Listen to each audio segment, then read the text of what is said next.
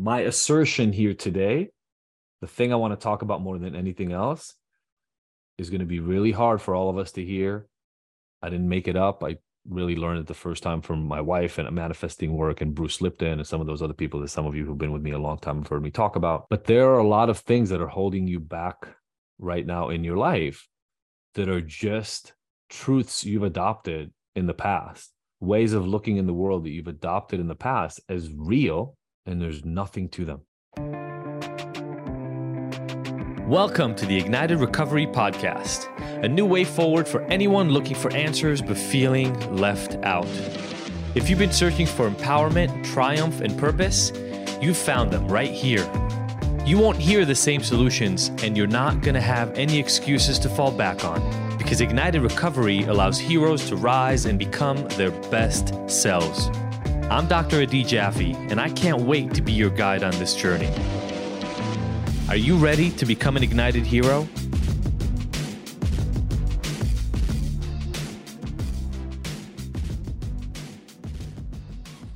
The massive ways in which our brains are almost like built to keep us stuck there, and therefore how much hard work we have to do to get to the other side.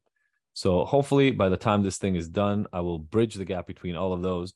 So one of those is experience I have with a lot of clients. The other one is really the stuff I'm working on in my book. And I'll give an example. I think examples always work really, really well. I just got off the phone with a person who's interested in doing some work, and she's an I'll say near Olympic. She was on the Olympic team in a year that the Olympics were boycotted, so she couldn't go. But she was a near Olympic swimmer, business entrepreneur with, I'll say, moderate success. A couple of marriages, a handful of kids. Husband died about 5 years ago, and she's been alone for those 5 years. And what she didn't realize until 5 years ago when her husband passed, was that at some point in the past, she started relying on other people to kind of guide her life experience. So she sort of just took a back seat in her own life and let circumstances dictate where things went. So initially it was husband one, then there were all the kids, and there was the business, and husband one, and she separated, she married again. And kind of she just moved from piece to piece. And when her second husband passed, she didn't have a lot of her own personal direction that she wanted to take things in. And that caused, as we talked about purpose and a lot of the other pieces that are important here, that caused a fracture for her. She felt lost and isolated and didn't really know much of what to do. And from that place, she didn't feel like she had any tools to rescue herself. What she ended up relying on was cannabis. So she went headfirst into cannabis. So she took enough edibles or smoked enough weed, didn't care enough about being that stuck. And that went on for years and years. Here's the thing that I think is important to recognize. So we'll start with that as a basic story, but I don't think that story is that different than any circumstances any of us find ourselves in, which just they accumulate over time. Does that make sense? They take decades to get to the end point, and we're there for the entire decades. So it looks like tiny little incremental movement in that direction, but then we feel stuck, right? Like at some point we just feel stuck. And that's where I think it's really, really important to understand how our brain works, because whether we like it or not, our brain operates in a really non-objective way. And I think that's really important for us to understand. I'll give an example that I was just giving in the book, super simple example, but even the definition of what is good and what is bad, what is allowed and what is disallowed, what is okay and what is taboo, right? Those things, they travel with us based on the culture we grew up in, the country we're from. So this is a really, really basic example, and excuse just how basic I'm going with this, but my assertion here today, the thing I want to talk about more than anything else, is going to be really hard for all of us to hear.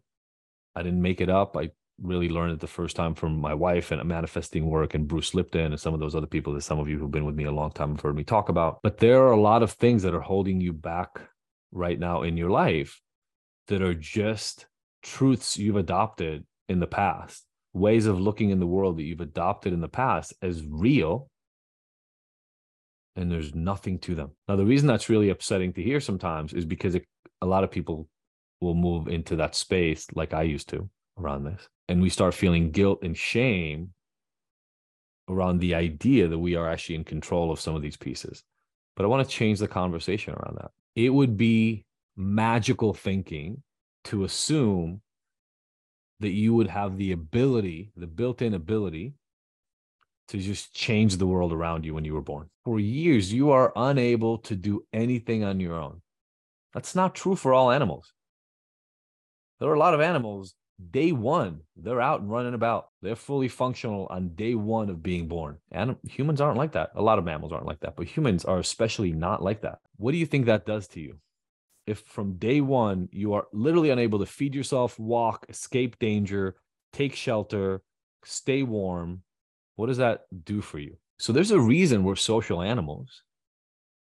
There's a reason we depend so much on other people, because our actual survival, period, point blank, depends on the help of other people. I think it's fair to say we did not all have the same experience growing up, right? Our brains are made to replicate what we know and rely on past information for future behavior. How troubling is it that we learn from past experience? We only know to expect that past experience to move forward. Our brain is literally made to, and I'll talk about specific versions, so you don't have to just believe me about this, but I'll talk about specific versions of what the research has shown us about this. Our brain is made to bias the way we look at the world based on information we already know, but a lot of it we wish we could change. And now we're faced with a block, guys. We're faced with a block. We want to change something. Our brain is resisting against it. We keep getting results we don't like, and we don't know what to do about it. And I don't know about you, but it gets fucking frustrating sometimes. Because you see it, you know in your head you should be doing something else. You know in your head the people around you should be doing something else. You know in your head there's a potentially another path, but you have no idea what it is, and you have absolutely no idea how to get there. Thank you for tuning in to the Ignited Heroes Recovery Podcast. I really hope you found the information here useful, and that we'll see you back here next week. And look, I want to make sure that this podcast is the most useful it can be for you, so please let me know by emailing info@ignited.com if there are any specific topics or questions you'd like to have addressed. As usual, if you like this episode, I would love for you to leave us a 5-star review and rating. Thanks, and see you next week.